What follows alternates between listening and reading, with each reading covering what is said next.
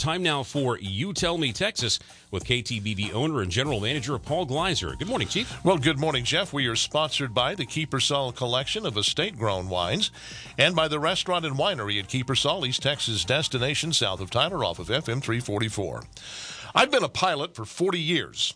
I hold an airline transport pilot certificate, the highest of the 7 levels of airman certificates that the FAA issues. Because of an unusual confluence of circumstances, much of my early flight training took place in the training department at Braniff International, a major airline in its day that was headquartered in Dallas. I've spent an enormous amount of time hanging around airline pilots, and I count quite a few of them as friends. I therefore consider myself qualified to speak on United Airlines' announcement this week that they intend to reserve for women and people of color half of the slots for the 5,000 pilots they intend to hire. First things first.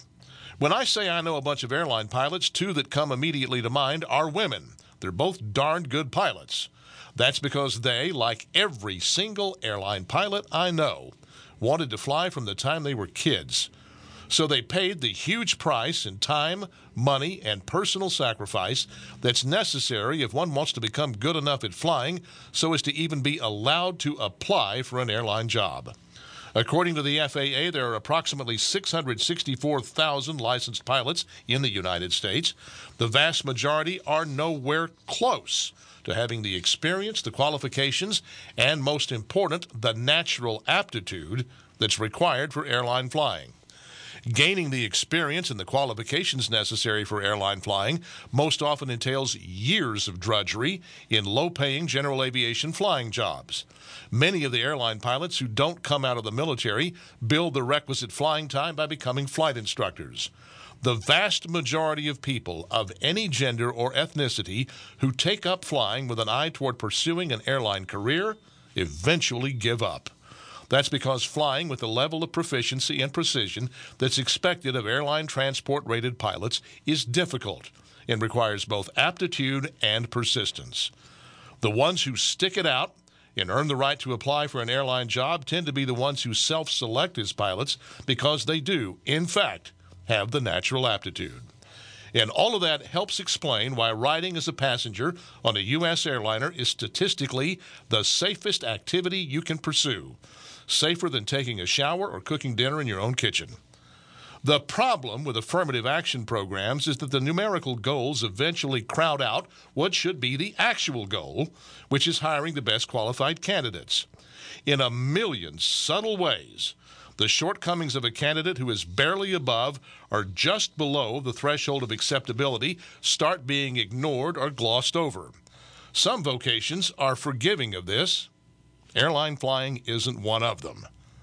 America's airlines are the envy of the world. That's due in large part to the fact that the airline hiring process has historically been a meritocracy. Scrapping that and turning airline cockpits into liberal sociology laboratories is a monumentally dumb idea. That's my word. What's yours? Go to youtellmetexas.com and you tell me. Well, you've heard that necessity is the mother of invention, and such was the case at the Grand Room at Kiepersol.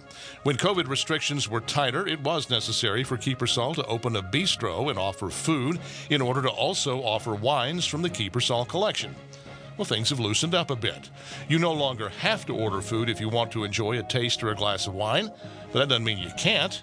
It turns out that the bistro at the Grand Room at Kiepersol is a hit.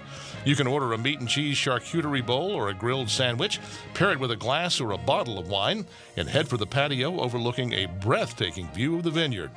If you're looking to get out of the house this evening or tomorrow or on a lovely spring evening next week, I cannot think of a better way. So here's what you do. You go south on Broadway to FM 344, left under the bridge for 1.5 miles to the Kiepersol entrance gate on your left, and then follow the signs. You learn more at KIEPERSOL.com, Kiepersol.com.